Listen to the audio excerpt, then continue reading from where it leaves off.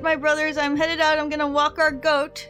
No, Espen, you can't walk the goat. The last time you walked the goat, it bit a man on the face, and Father got into that huge lawsuit and lost the farm. The farm that you burned down previously.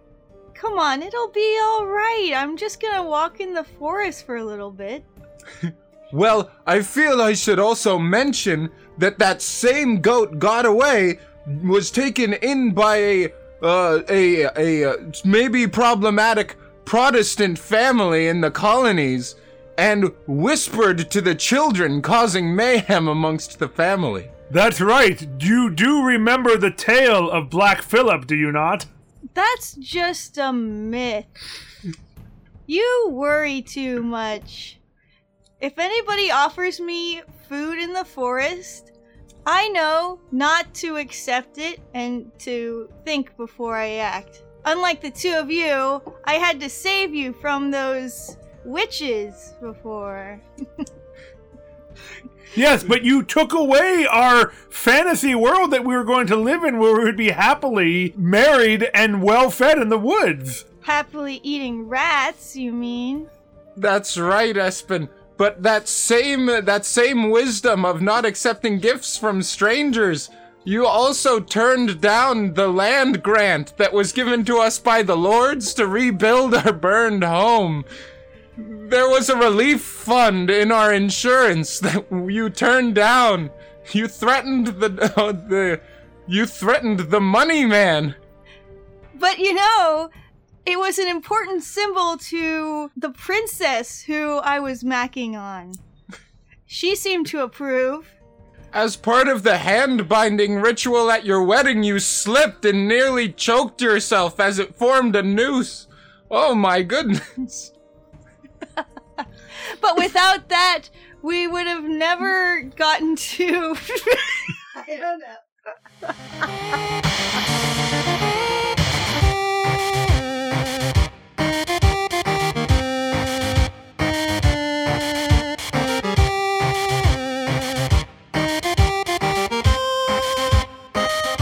Hello, fantasy fans, and welcome to Swords and Satire, the podcast where we turn low fantasy into high art. I'm your dungeon manager, Jamie Mokel, here with my mythical co-hosts. I'm Chelsea Hollowell, an old woman with her nose stuck in a tree stump, waiting for wayfarers to come by and help me so that I can give them some mischievous advice. And how's that working out for you? You getting a lot of visitors? No, I chose to be off of the footpath, and then a carriage path was carved through the forest a little ways away. So now nobody comes by on the footpath, and I'm losing business because of that damn carriage path over there. This fucking infrastructure is driving me crazy. People, the walking path, I hear, has really been just falling out of whack. People are leaving trash all over the place. Everyone just wants the newest carriage. They're always buying a new carriage every year to keep up with the Petersons, I guess, because this is a Scandinavian movie. Everyone is getting rid of the horse carriages, buying the new environmentally friendly electric torch carriages. Did you say torch carriage? Yeah, they're just... Nobody wants to walk on their own 2 feet anymore. Back in my day, I would get 1 to 2 people coming up to me a day. I thought you were going to say a week. Now it's lucky if I get one every 10 years. When I was young, let me tell you, when I was young, horses used to cost half a pence to maintain. And you could afford a keep for only 5 shillings. Those were the days. This inflation is killing us all. Mm-hmm. Now, on a hot day, you'd have to wind up your horse again. Where do you wind your horse? Well, depends on the model. Some you wind in the front. Some you wind. Well... Sounds dangerous. There have been some progresses. But hey, who are you? Oh, Random voice. I'm Jack Olander, the rival to the Ash Lad. Oh. I'm the mischief maker. And I saw the problems with the monarchy. And Is that Joker makeup on your face? some peasants just want to watch the kingdom burn. I mean, I am one of those peasants. You ever thought of that one, Mr. Ash Lad? I can't wait for this new gritty reboot of the Ash Lad. Yeah. Instead of something that's goofy and whimsical. When I was young, my parents were killed by me because I'm an idiot. I mean, this is the Batman arc, right? Like from Adam West to Michael Keaton to Christian Bale and Robert Pattinson. Like it just gets grittier with every passing version. So we had this old Ash Lad, this original Ash Lad, and then the next one's going to be the gritty Christopher Nolan reboot. Yeah. Oh, yeah. That nobody seems to know how to move past. This is our life now. This is our Batman. This is what we have to work with now. Yeah. We just open with the Ash Lad beating up his brothers. Oh my god. And then setting his house Say on my fire. name! Say my name! Ashland. I like the version where all of his like mistakes that like burn down their house are just things that he starts doing to be edgier. Yeah, exactly. As a way to spite his family, just burns the house and leaves. Espen, please don't! What did you say? What did you call me? Why did you say that name? Why did you say that name? Don't call me Espen. Call me Ash, lad. Trolls come out in the night, but I am the night. Oh, Jesus. Well, guys, today we're going to be talking about The Ash Lad in the Hall of the Mountain King, a movie that was voted on by our patrons. Yes. Yay!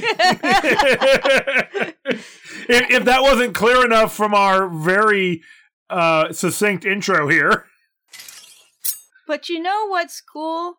That our patrons contribute to our show. And if They make the decisions here. if you want to have a say in some of the movies we watch, you could go over to patreon.com/swordsandsatire. That's SWORDSANDSATIRE. Just put your podcast on half-time speed so that you can understand that. And could we also spell Patreon? Just for the listeners? Never. Oh yeah, you're right. And you can check out the tiers that we have, the perks that we offer with each one, and see what fits your budget. We would really appreciate your support, and you could help us keep the torches lit here at Castle Satire. Yeah, this Well- castle's getting a little drafty. We need some repairs. It's true. But at the same time, get some cool perks like voting on the movies we watch, some cool duck art, Bonus episodes? yeah, like rewriting history, and outtakes, of which there have probably already been a few. I can't imagine there's ever any outtakes from this show.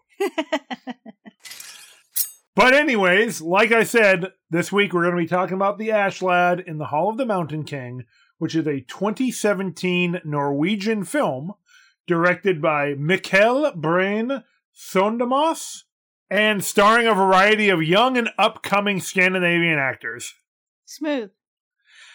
But we should probably do a summary of this movie before we get into all those fun little details about it. So why don't we do that right now?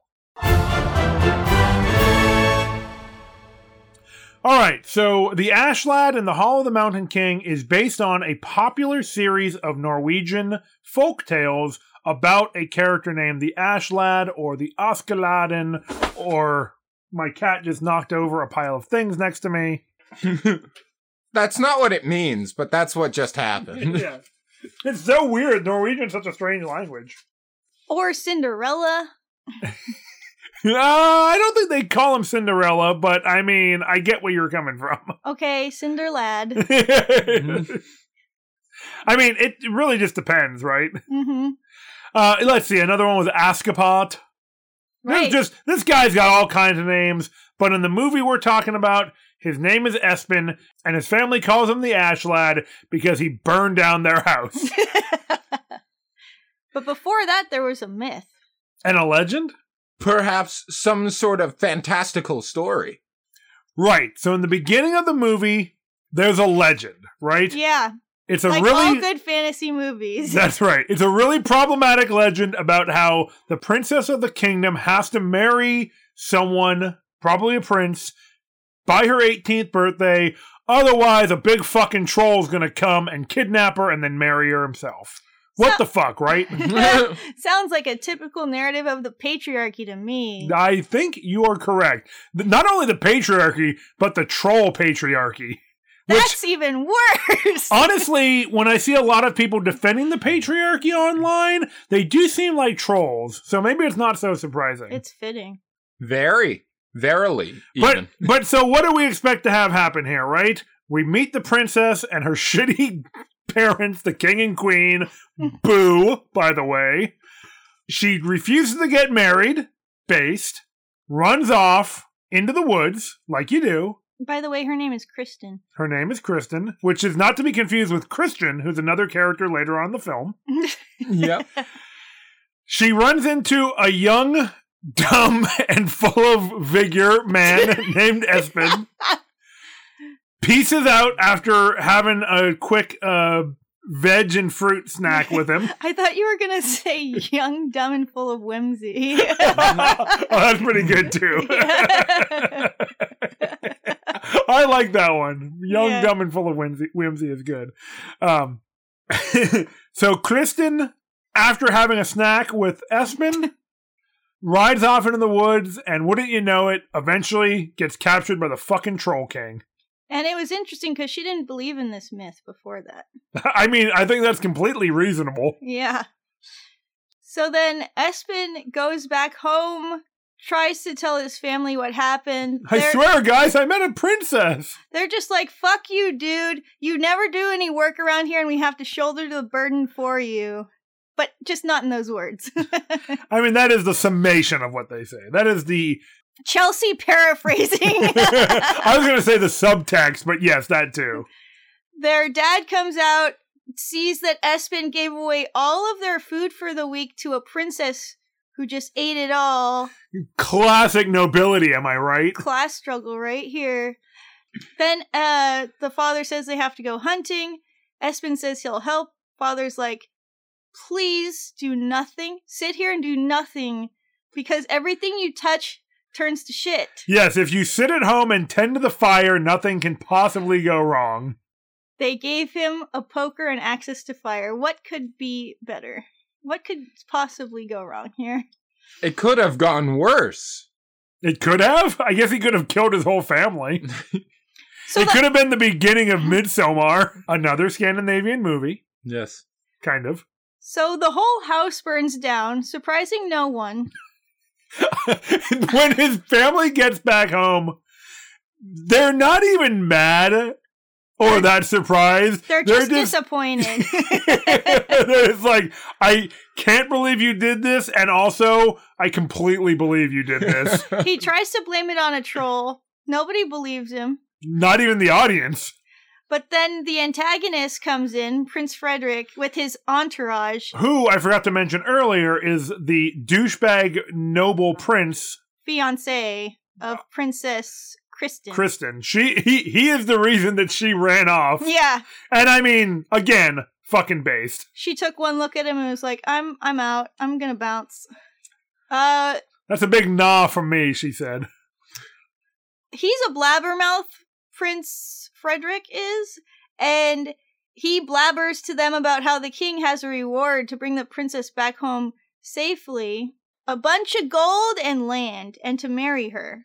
And so once he leaves, the dad tells the brothers, you have to go find her. We need this money to rebuild our farm. Yo, let's continue this patriarchal tradition, and you go save the princess, and she will totally marry you.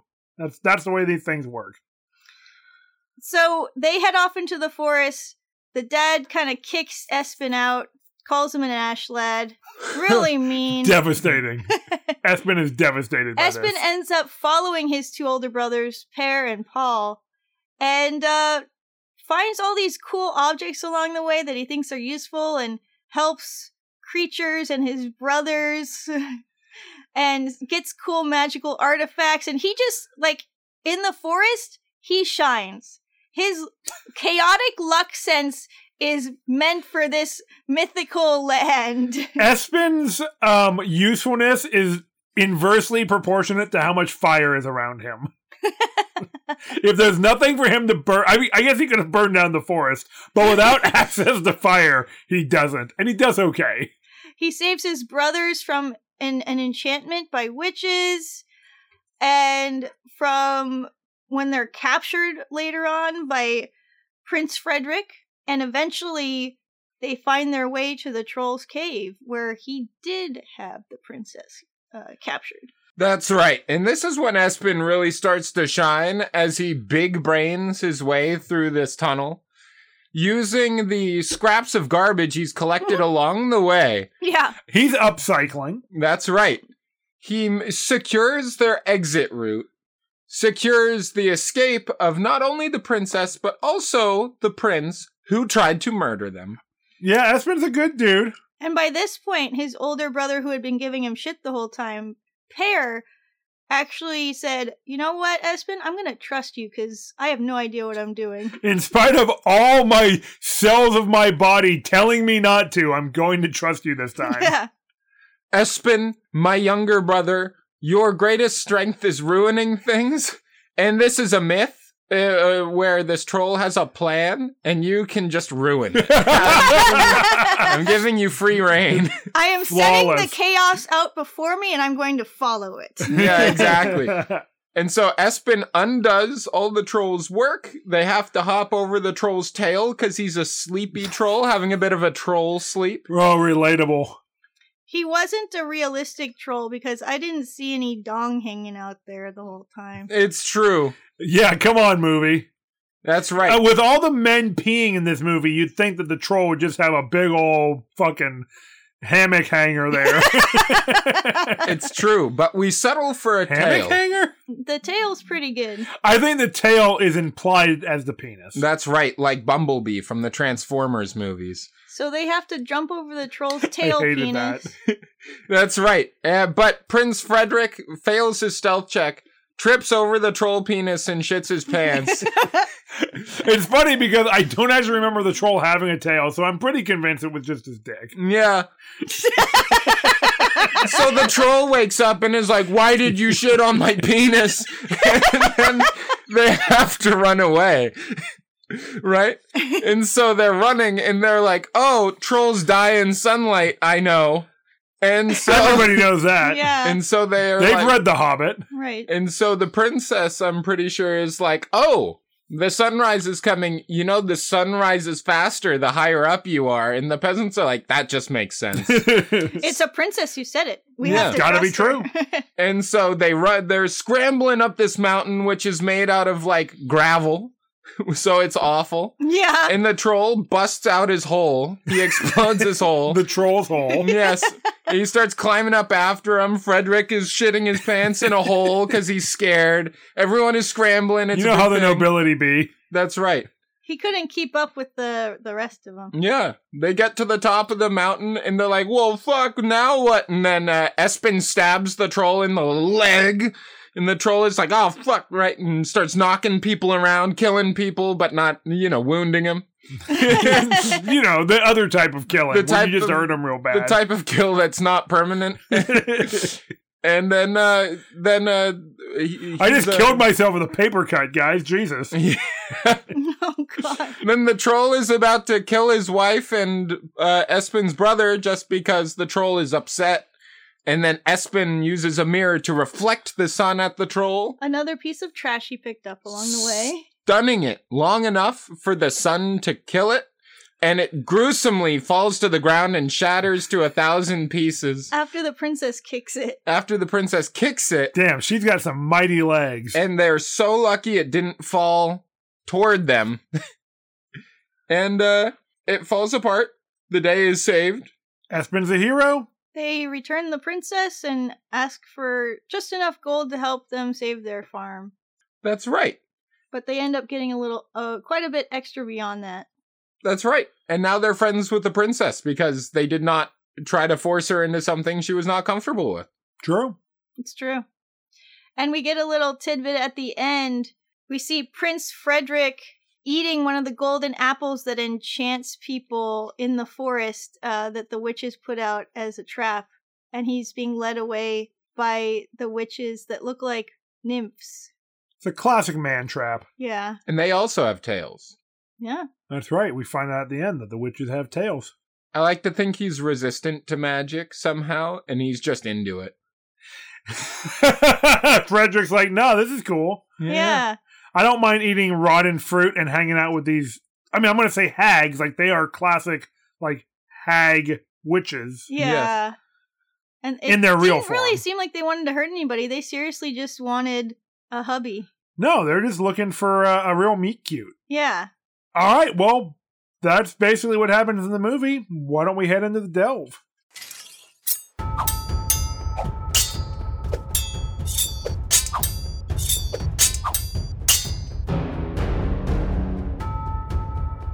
Welcome to the Delve, where we venture deep into the themes, scenes, and lore of the Ashlad : in the Hall of the Mountain King. All right. So, guys, we've already brought this up earlier, but this story is based on a popular series of Norwegian folklores starring this character of the Ashlad. And what's the deal with folklore? Folk be saying it.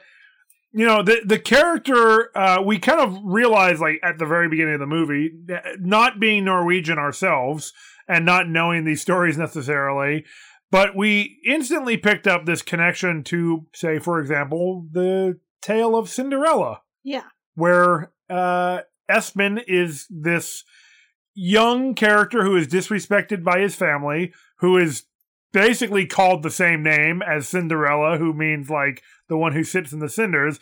Well, Espen is the Ashlad, or the one who sits in ashes. And ashes and cinders are pretty much the same thing.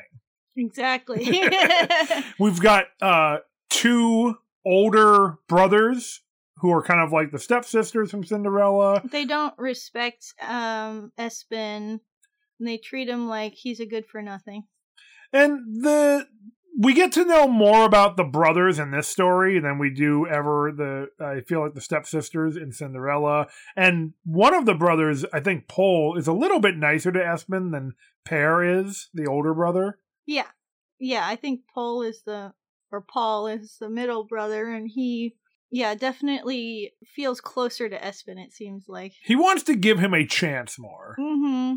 Like, when Espen catches up with them as they've left to go into the woods to start looking for Kristen, Per's like, no, fuck you, we don't want to deal with you, go away. And Paul's like, no, like, he's our brother, we should let him come, and, like, he can't do any harm. And in a lot of ways, Paul's right, because Espen ends up saving their ass a bunch of times. Yeah. I liked when he went to go help the old woman whose nose was stuck in the stump. Yeah, I mean, that's very relatable. We've all been there. And it seemed to me like she was his, like, really weird, off-putting fairy godmother. That seems accurate. She kind of sets him off on his call to adventure. Yeah, she gives him a magical map that is going to lead him to a special sword called the Tvegir, which is the only sword sharp enough to cut through a troll's hide, apparently. Useful. Yeah. So those are like his glass slippers, I guess. The sword and map. Yeah. Just putting them on each of his feet. Is this masculinity versus femininity? Maybe, I don't know. Yeah. I guess, he's supposed to get a magical sword instead of magical slippers. I always thought glass slippers seemed impractical anyways.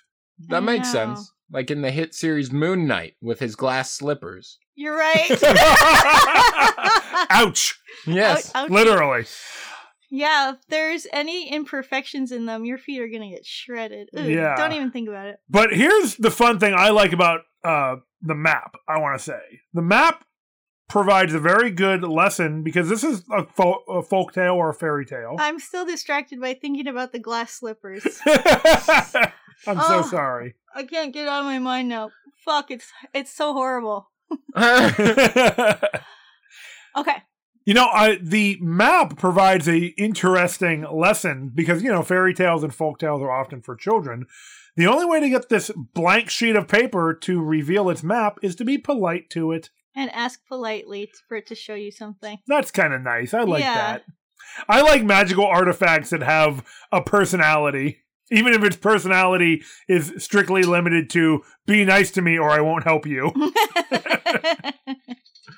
Which is very fitting for the hag figure that gives it to him. Yeah. Because at the end of the film, when Prince Frederick is stumbling through the forest before he gets fate worse than a life without love, he runs into this lone old woman in the woods with the long nose, the one who's friends with Espen. The one with her nose stuck in a stump. And when he is rude to her, for one line of dialogue, she points him in the direction of the deceptive hag coven. Yeah. So it's like, you were mean to me even a little bit? Get fucked, idiot. He was asking her for directions back to the kingdom, and she at first almost pointed him in the right direction, then she was like, nah, it's that way. And he's so terrible at perception, he didn't notice her pointing one way first and then another way second. He's just like, great, thank you. Insight is not Frederick's class skill. No. But we're going to talk more about Frederick. He called her unattractive.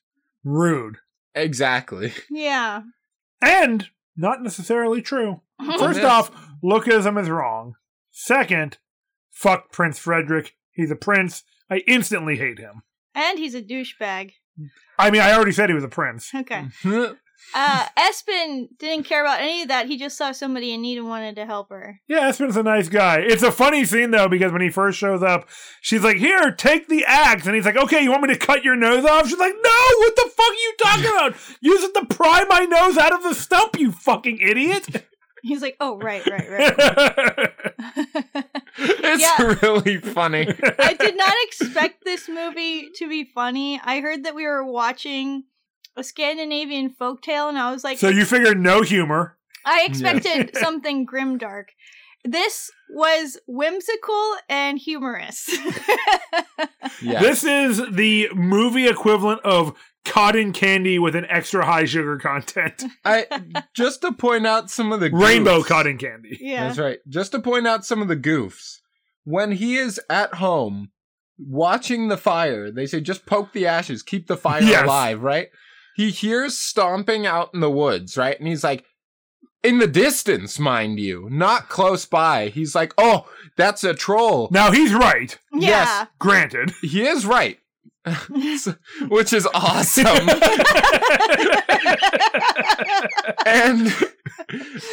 But like you might do if you were home by yourself, he takes the poker and he starts using it like a pretend sword, being like, I'd fuck up a troll if it came in here. What would I do if a troll walked in right now? Yeah. Right? Yeah, and he's swinging it around, and there was still a piece of cinder stuck to the end. A lot of pieces of cinder. Like, he's flinging hot embers all over the place. Regardless, Espen is all of us. That's right. Yeah. But I was so spooked because when he first swings it around twice, embers are flying fucking everywhere. I'm like, whoa! So obviously this is the scene where Espen burns down his family's home. Yeah, but there's a comedic moment in that too, and I kind of predicted it, and it paid off nicely though, because I was like, yeah, this was good.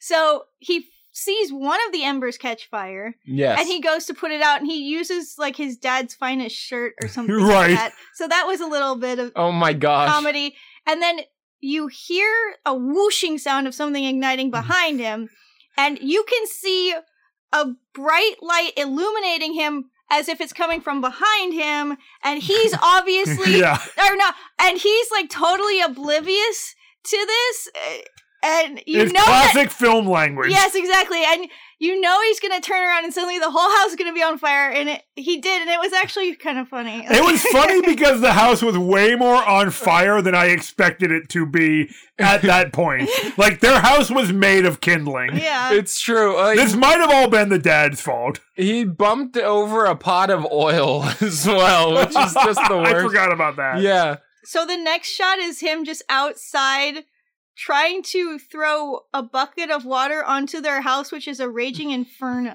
Yeah. Well, right before that, when he's inside and there's the huge fire on one wall, he has a cup of water and he just like splashes it on it. I wish it was like a cup of vodka that just like goes up in flames.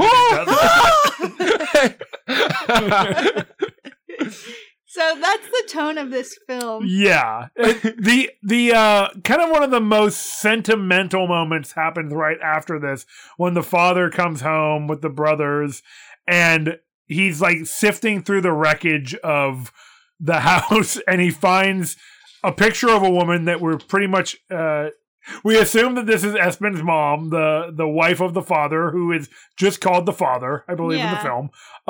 So we get a little bit of backstory, and then also another connection to like classic like Cinderella stories where one of the parents is absent or deceased and the main character is being raised by a single parent. Yeah, true.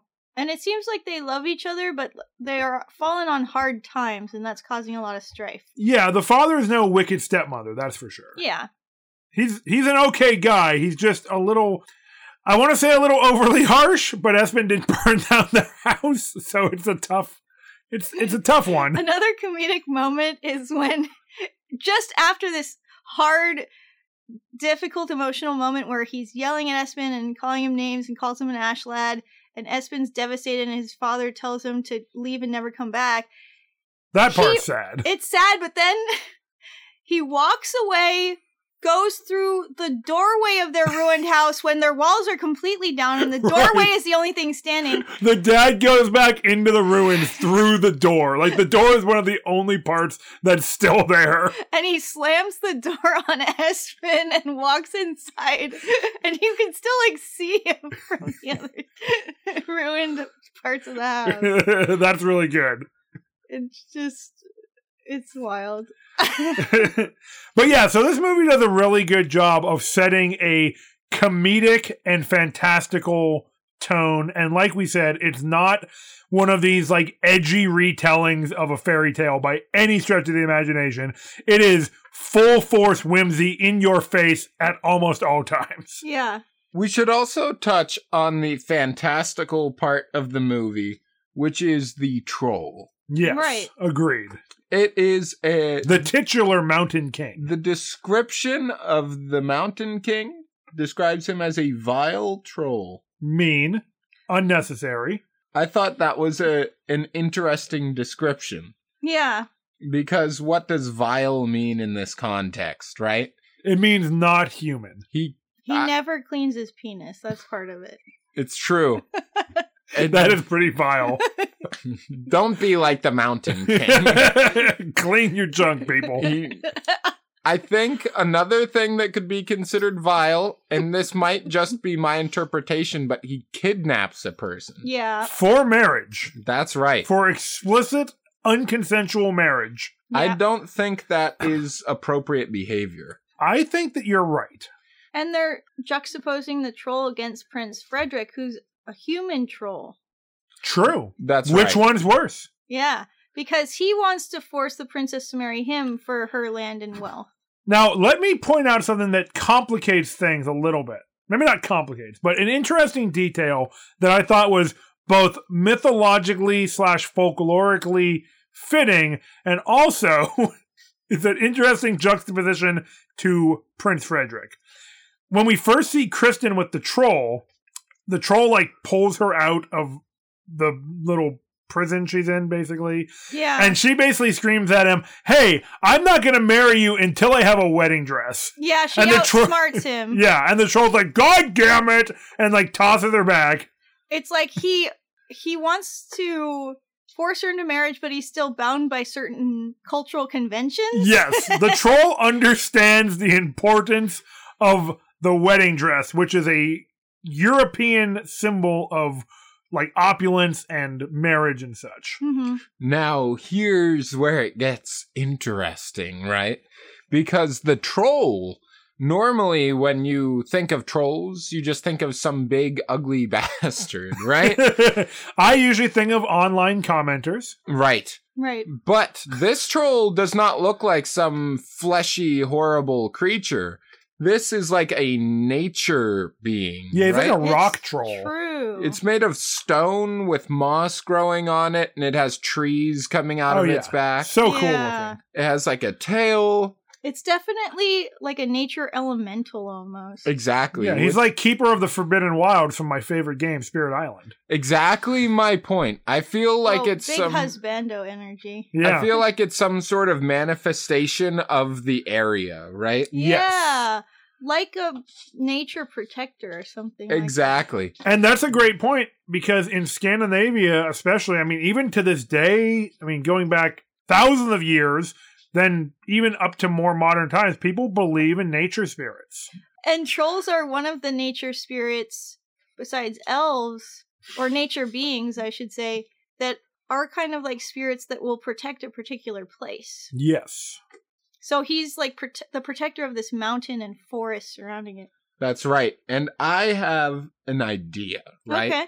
This is just some nature spirit, right? He's made of the terrain. He lives on the mountain, and he very much reflects the landscape, right?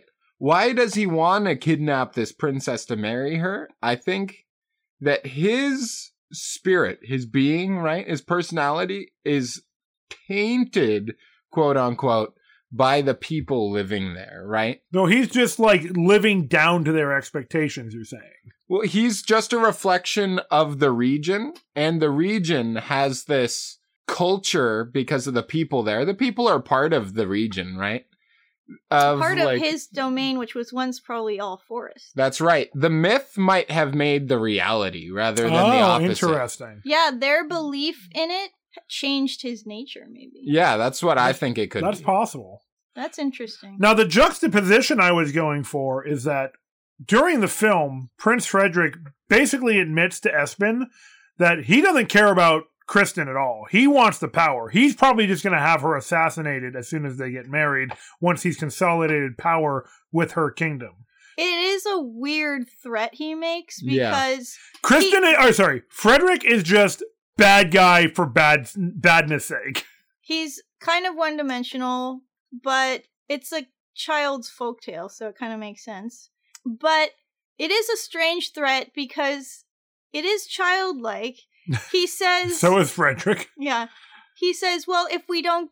Basically, to paraphrase it, if we don't get along, I can always have her assassinated. Right. If she doesn't do what I want, basically. Fucking patriarchy. Yeah.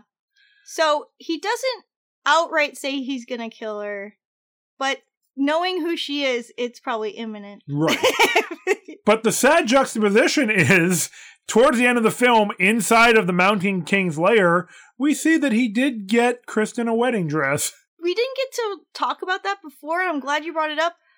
I felt really kind of sad for the troll in that moment. Even though he kidnapped the princess, like, it was a beautiful, unusual dress with, like, cool vines coming around it, and it was, like, a beautiful white It was very lace. naturey. Yeah. Yeah. And it looked homemade, like he had actually made it You himself. think that the Mountain King sewed this dress himself? Or is he wow. got some of the other nature spirits to help him. I mean, either way, that's the thing. Like, it's a myth, right? It's a folktale.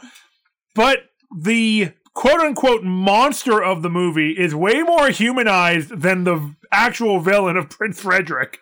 It's true. I don't think the troll is much more monstrous than the series of kingdoms which dot the world that we've inhabited. Agreed. Or the patriarchy itself. I feel if he was a human in this world, people would view him as much more acceptable, which is troubling. Yes, it is troubling.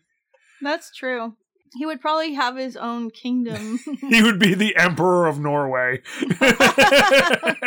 I'm just, look at the story of Beauty and the Beast, I will. which is a kidnap story, right? Absolutely. It is reminiscent of that folktale as well. That's right. She just doesn't fall in love with the troll in this one, right?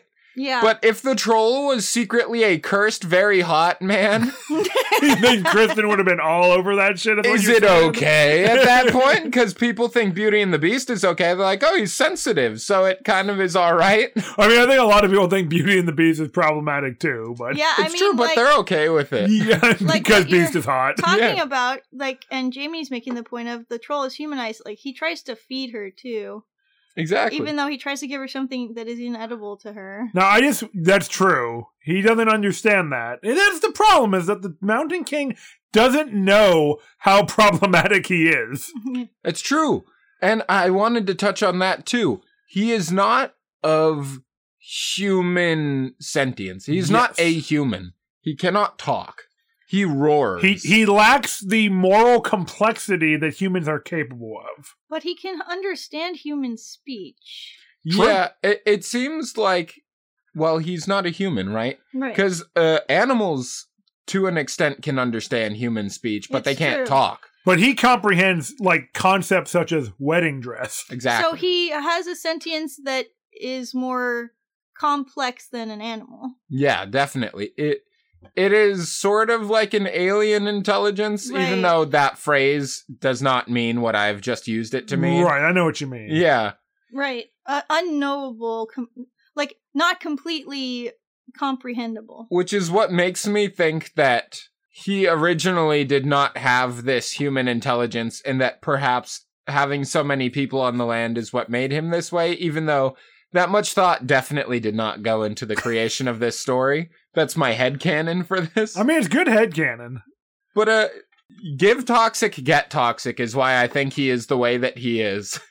Yeah. We could rewrite this story because And we may. I accidentally wrote down in my notes that when Espen sets out on his quest, he's going to rescue the troll. That was a great Freudian slip on your part. Yeah.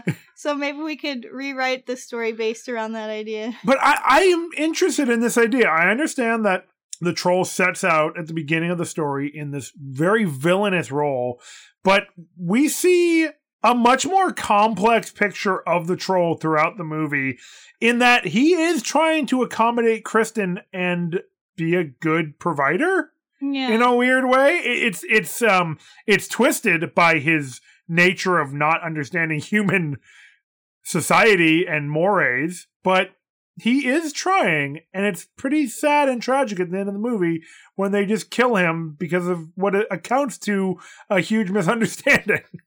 Yeah. It's true. Or could be viewed as a huge misunderstanding, at least. It is very bizarre because the troll, like we said, it does not have a strictly human intelligence. It understands parts of marriage, like wedding dress. Yes. And that we are bonded somehow. Yes, and also kind of like this idea that there's an exchange that needs to happen. That's right. But like we've been given no indication that this is a romantic or sexual being. Right. So It doesn't what seem like it's of a sexual nature at all. No. No. Marriage in this context seems to be a consolidation of power. Right. And also the troll is shown as a solitary creature. yeah. So this seems to be some sort of like expansion of mentality into a pack sort of state or a mating Interesting. state, because it just seems like he's providing for her, right? In a manner that, but he's like not allowing her to leave. Yes. So there's the idea that they are supposed to stick together, and I think that's like the extent of what it imagines marriage is supposed to be. It seems like it. Although there's probably a subtext of you have to do what I say, given that the troll has taken away her autonomy, and Frederick, the other marriage prospect, also is trying to take away her autonomy. Yeah, the sad reality is that in all these matters, Kristen is not being given a choice, which is why the ending of the movie is interesting, because her father says she doesn't have to marry somebody just based on his command. She is given a freedom that many women throughout the Middle Ages see going back before and coming up since have not had the autonomy to make those decisions. Yeah, he says that she will have the freedom to marry who she wants when she wants, and the king and queen genuinely seem to love her and are just happy to see her back home, and they don't want to force her into anything. But am I incorrect in remembering this, or does she say, or nobody at all, and then the Yes. king's like, let's not push it? Yeah, So he's not totally becoming a progressive icon in this moment. but you get the idea that there's a lot of give and take in their relationship, and they're probably gonna work something out because she's been raised to be independent and have autonomy, so she expects it. Yeah. It's a tragedy, and I'm way misusing that word, that we don't get to see more of Kristen and her perspective in this film. That could be another way we could rewrite it. Yeah, Maybe in the sequel she gets a lot more time to shine. possibly. I'm not sure if the same character's in it or not, but she might be. I like that she and Espen seem to have an attraction to one another, but that they're also friends at the end. Yeah, and Espen doesn't seem the type who wants to, like, rescue her to get anything out of it. He seems to think that it is just the morally correct thing to save her. He is not really motivated by promises of marriage or riches or anything like that. Yeah, I mean, they became friends before he knew she was a princess, although briefly, and he didn't think it was right for her to be coerced in anything. And that was one of the main reasons why he started resisting against Prince Frederick's wishes, Yes. because he just didn't think it was right the way he was talking about the princess. And so he just took a dislike to him. He has great perception and social observation skills. Espen does. Yes. He can read a room, for the Yeah. most part. And a situation, and find the truth behind it very easily. That's one of his strengths. That's true. That is definitely true. And I'd like to take us to the scene where they are ordering food at the inn. Please I do. really want that, and I'm ready for it. It touches upon at least two themes I can think of. Nice. The theme of polite versus rude, right? Yes. Which Yes. we've already mentioned a little bit. Manners and proper social behaviors. Right, and class struggle. Oh, yeah. Perfect. I love it. Wait, did you say class struggle? He said class struggle. Oh, epic.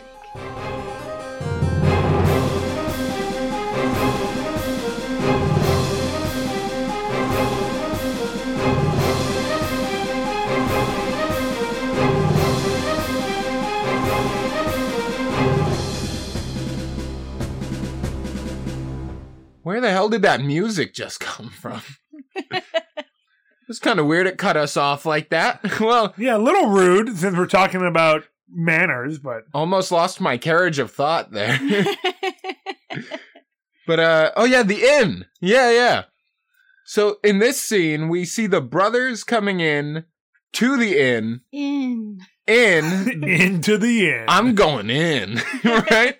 I'm in. Oh! That's the inn saying that.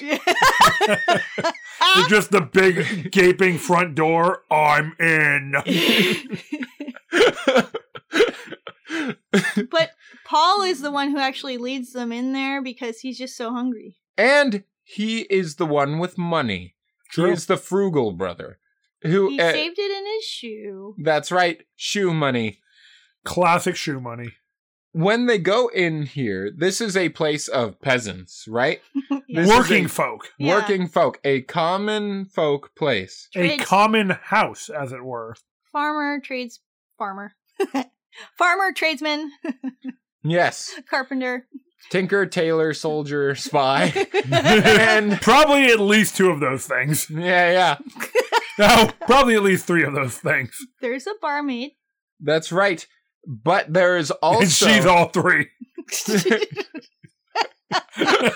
shit. Now I want that spin-off movie. I would watch the barmaid spinoff in a fucking heartbeat, and you're about to find out why. Yes. However, not all is well in this inn because Frederick and his goons are here. Yeah.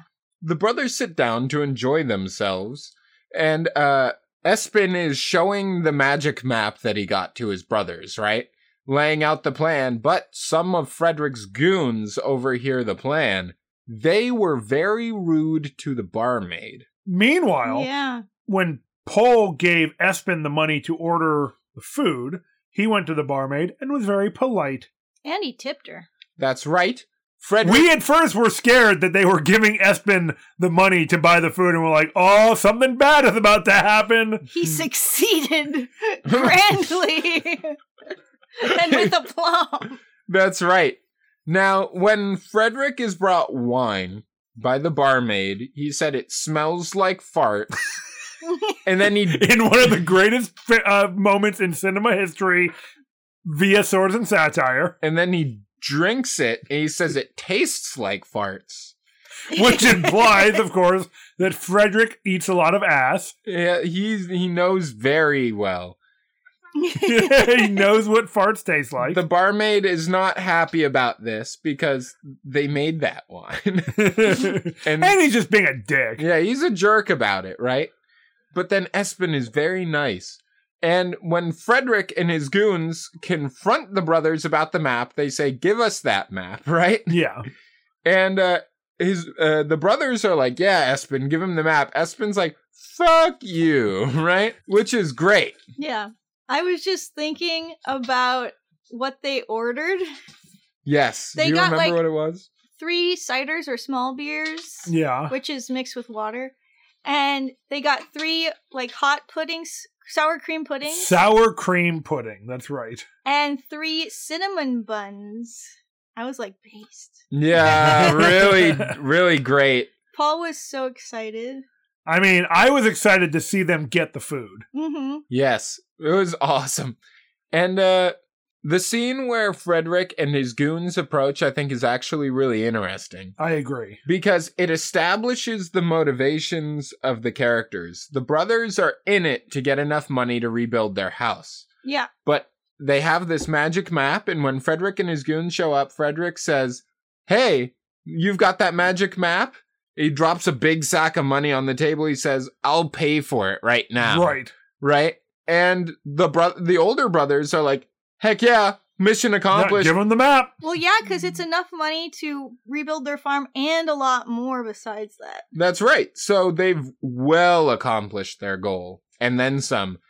But Espen's not in it for the money. Yeah. Nope. He knows that without the map, he won't be able to help save Kristen. And that's what his main goal is. So not Christian, who is one of Frederick's henchmen, who is here in this bar scene threatening the brothers. The only reason that Frederick is a threat is because of his goonish entourage. Oh yeah, without them, he would be dead in the water. has Dingo fucked. Yes. Yeah. Yeah. And when the offer is turned down, violence ensues, right? Brothers versus goons. And it's such an interesting scene to me because the peasants hop to the aid of the brothers. Well, before that, though, because when Frederick is threatening Espen and the brothers, the barmaid comes with their food.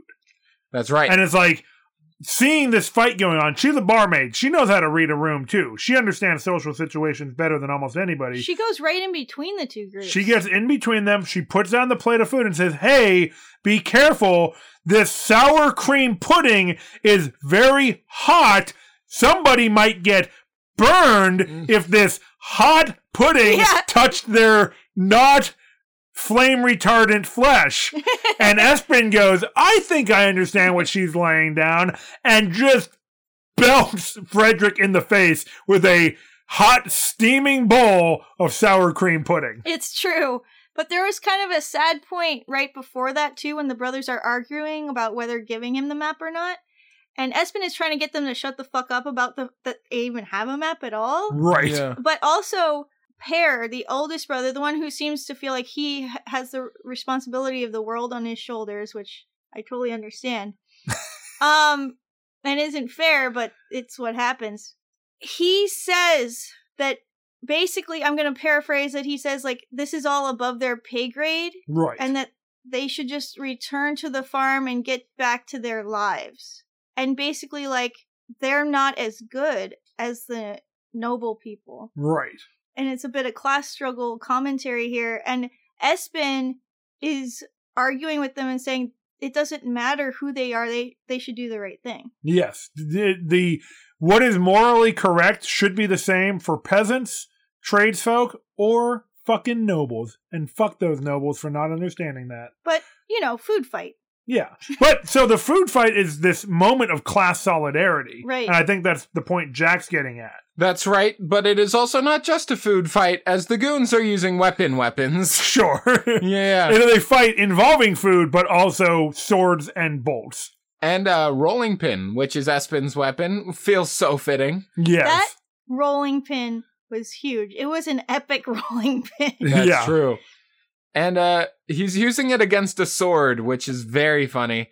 And making it work. It's true. It's a solid piece of wood. But yeah, the peasants keep tossing Espen weapons like the rolling pin, or they understand class solidarity. Exactly. Yeah.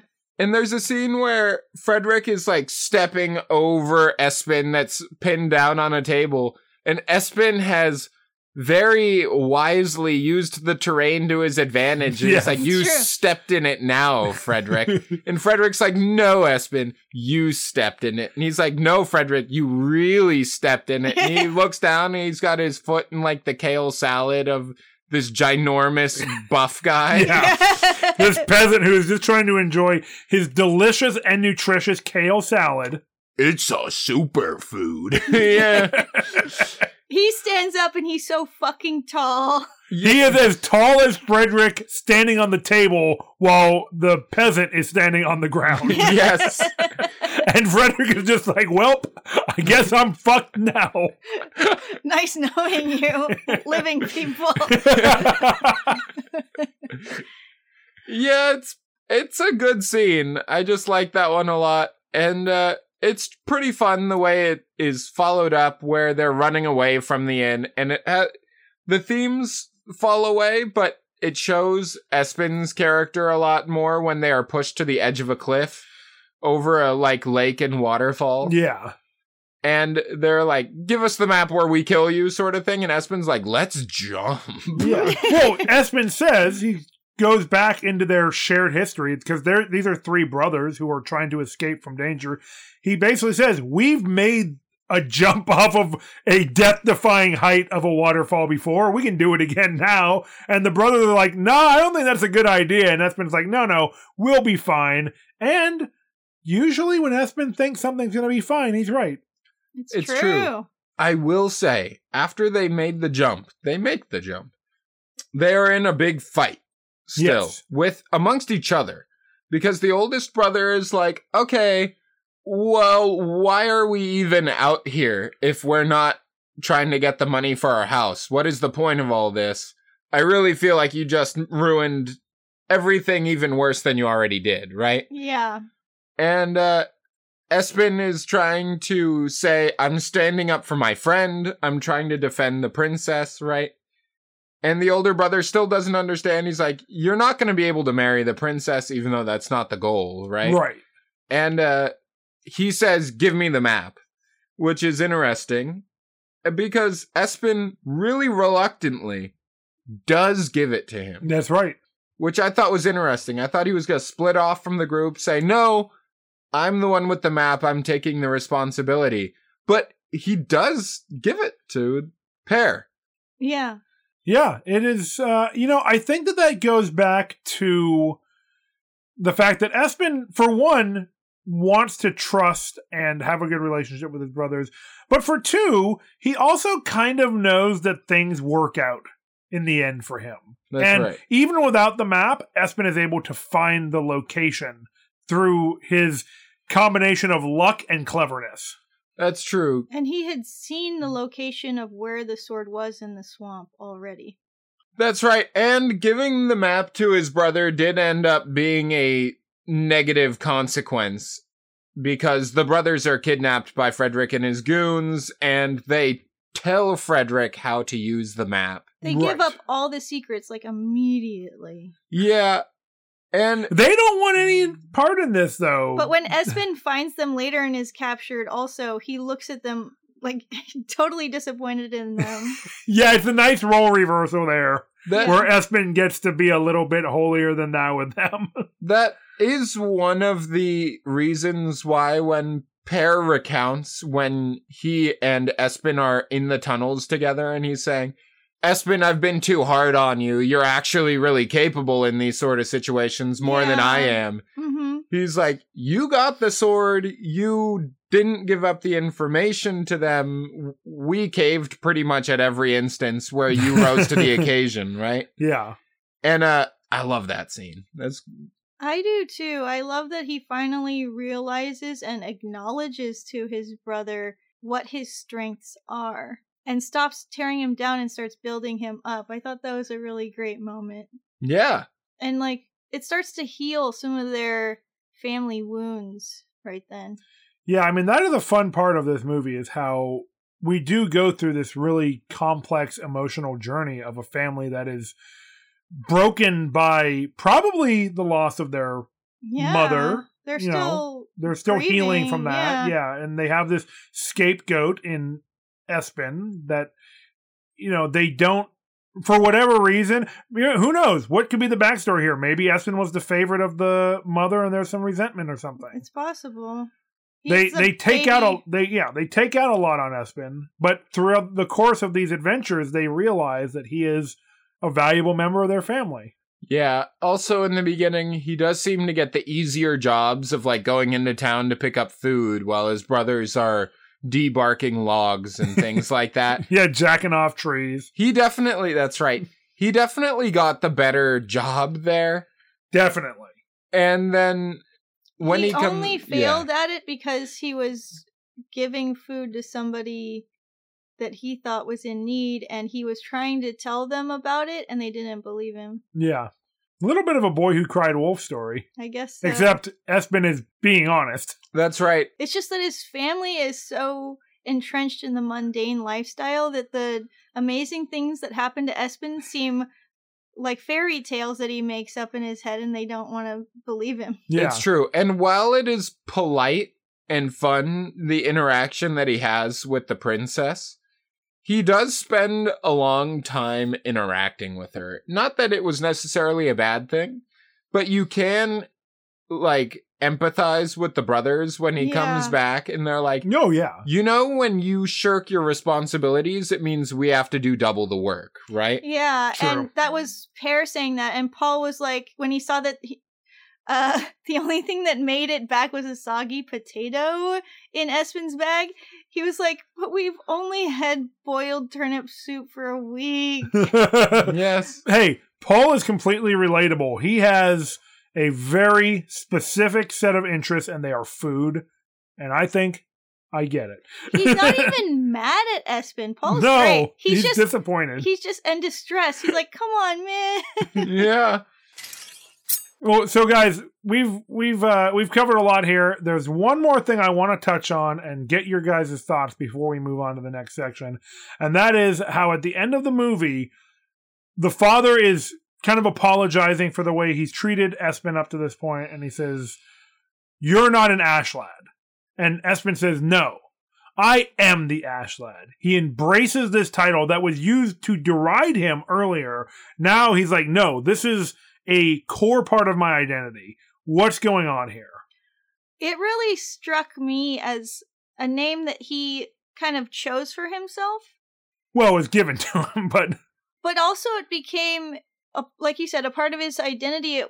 It was a part of his heroic identity at that point because he was going by the Ash Lad when he was on his adventures.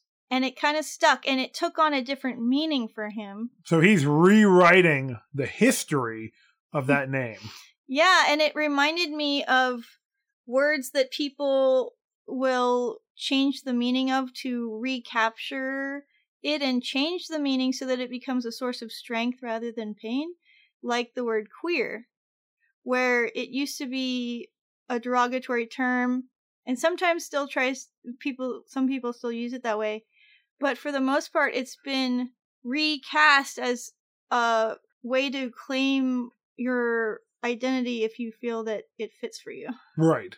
That's right. And his father seemed to be very proud of him for that, where he's like testing it, where he says like, I'm the Ash Lad, right? And his father is like, Ash Lad, and he's like smiling. Yeah. He's like, he's seeing how it feels, and he's definitely seems like it fits. Like he thinks it's so cool that his son has done this. Yeah. Yeah. I think that there is kind of a feeling of maybe empowerment and wish fulfillment here, where Espen is getting to experience something that I think a lot of people would like to experience, which is their parent accepting them for who they are on their own terms and seeing it as a strength, whereas maybe in the past the parents saw it as a flaw in their character. Yeah, it also struck me as a chosen name somebody might take when they are changing their identity and they want to have some autonomy in creating that identity, and taking on a new name can help people do that. Yeah, definitely. It's like it's a title, an ascended title, it feels like. Yes. Which is so cool. Yeah, reclaiming the meaning of it is a great moment that relates back to a lot of the other themes of the film about kind of finding yourself and accepting who you are, and also not letting other people's perceptions about you define you as a person. Like, this movie ended up having a lot more serious and heartwarming themes than I expected it to have when we first set out to watch it. Yeah, for sure. Yeah. All right, well, we've said a lot about the movie. I think we can probably head into the smithy and give our reviews.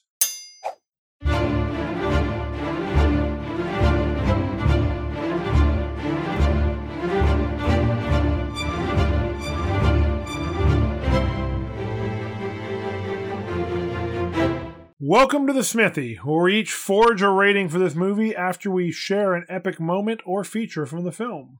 Chelsea, do you want to tell us your epic moment or feature and then give us a rating from 1 to 10 Tvegvirs? I do, Jamie. So, my epic moment is when Espen is picking up knickknacks off the side of the road, and it is weird that there's just all kinds of random trash on the side of the footpath. I don't think it's that uncommon. His brothers just trundle along the path, not noticing anything around them, just focused on their goal. Espen is observant. He sees everything around him, and he finds value in things that other people would discard. He's an upcycler. Yeah. He sees a boot by the side of the road. He doesn't see an old boot. He sees a flower pot. Exactly. Yes. And he picks up a broken mirror, which we know saves the day later on. Yeah. He picks up a dead soldier's helmet, probably, and then uses it for a cooking pot. Epic.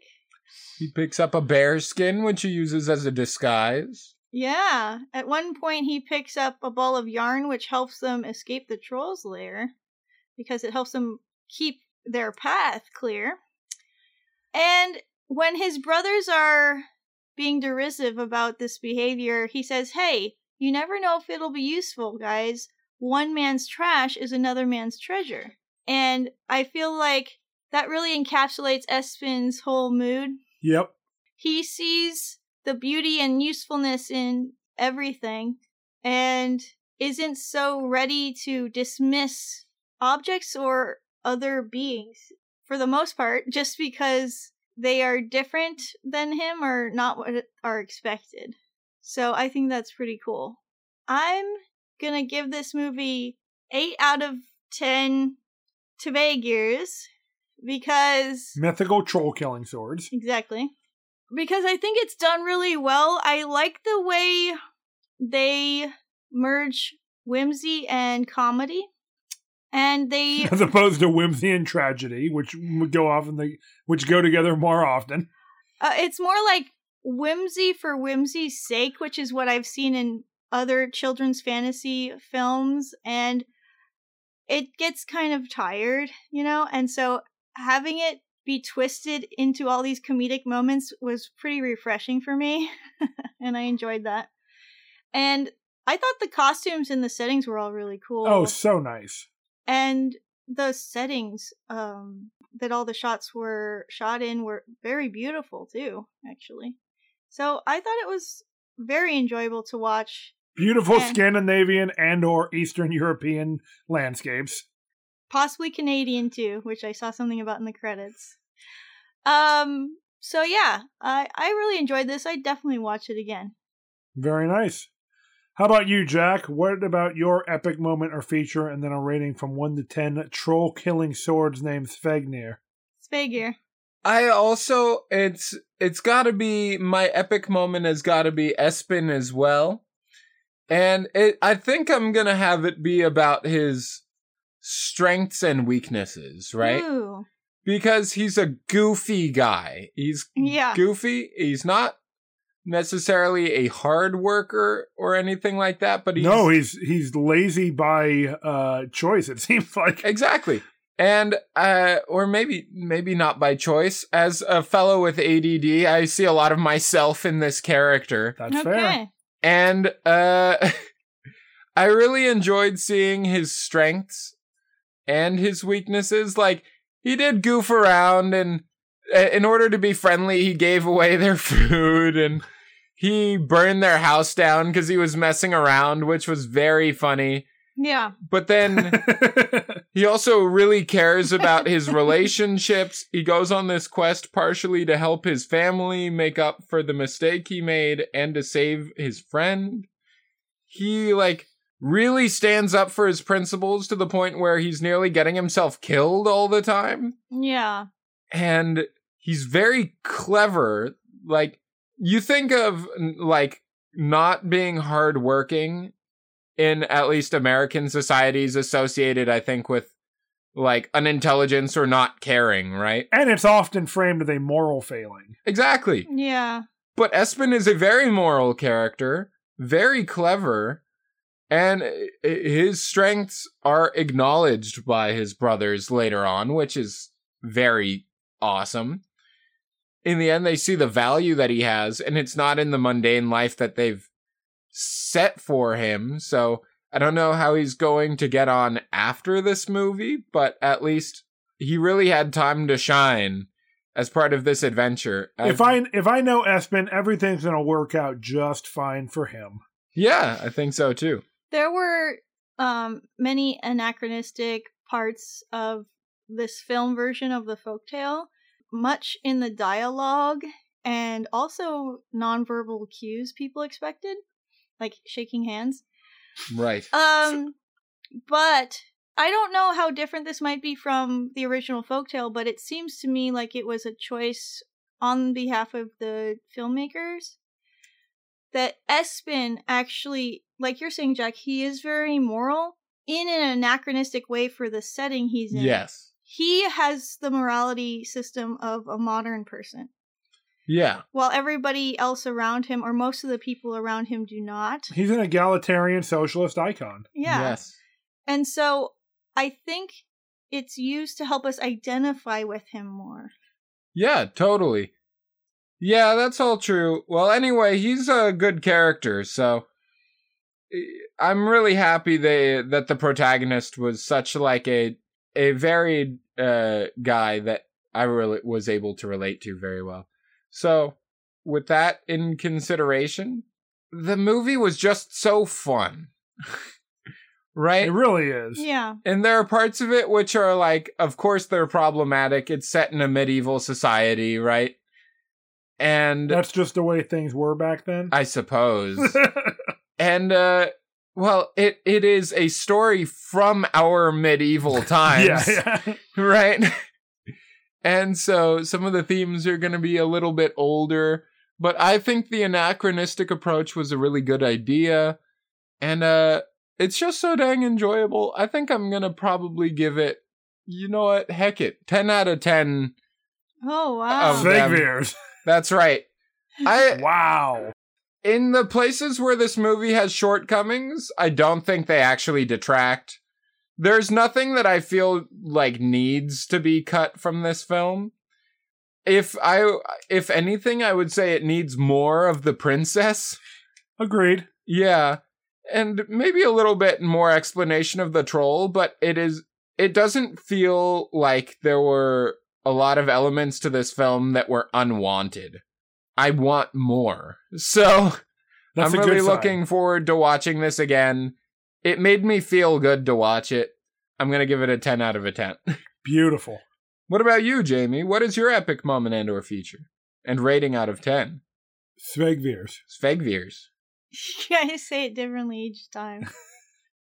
Well, I'm glad you asked, Jack. I think that my epic feature is probably going to be Paul, the middle brother. I think it would have been very easy for the filmmakers to simply have kind of two archetypes in the family.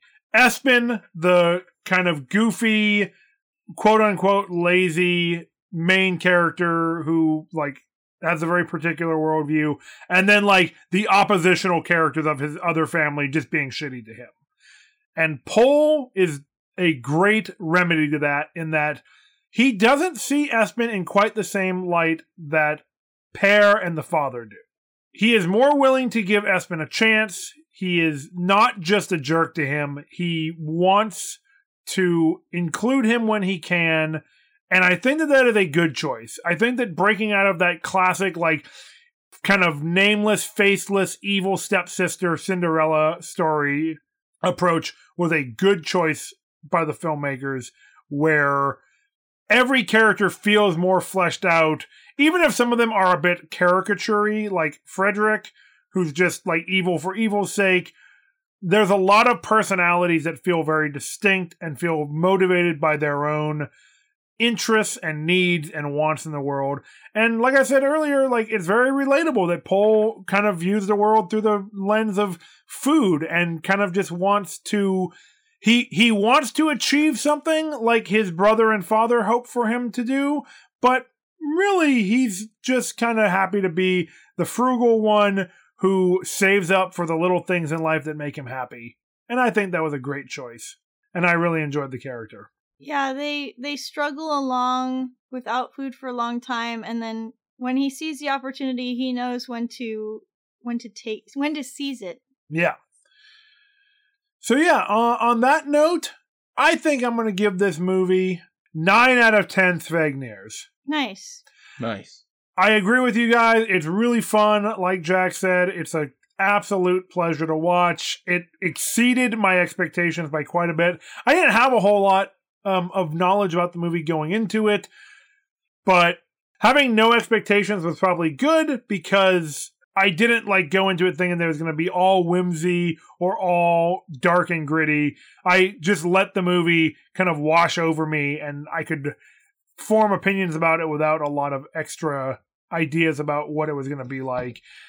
And I feel like it did a good job of explaining kind of the mythology of the story of the Ash Lad without having known it myself. I don't know the original folk tales, but now I feel like I have a sense of, like, the type of stories they are.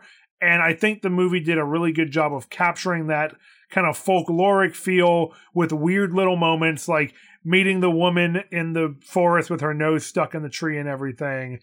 And I'm like, oh, I bet these are elements that appear in these stories. Yeah, it really seemed And like it. and if they're not, then they totally fit into that whole folkloric worldview. Yeah. So, Right. yeah, 9 out of 10 troll killing swords. That makes this a pretty highly rated movie on all of our Yeah. parts. So you should probably go and give it a quick watch. And by quick, I mean an hour and 45 minutes, because that's the length of the movie. Not bad at all. All right, well, that'll do it for us here on another episode of Swords and Satire. As always, if you enjoyed this episode, you should probably follow us on social media at Swords and Satire on Facebook, Instagram, and Twitter, so that you can keep up with the show, see what we're watching, and check out the memes we make for every movie and show that we watch. We also have a website, guys. It's swordsandsatire.com. You can go over there if you want to learn more about us and get a sneak peek at some of our other episodes and find out about other things we do. One of which is who we're sponsored by. And that's our patrons. If you want to support the show, you could head over to patreon.com/swordsandsatire and become a supporter of our show.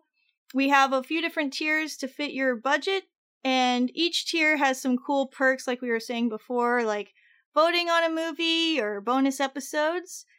And we would just really appreciate it. And we also want to say thank you to all of our patrons. Thanks for making the dream work. Yeah, we really appreciate you. But if you don't have the extra means to support us over on Patreon, another great way you can support the show is by telling your friends and family about us. That's right.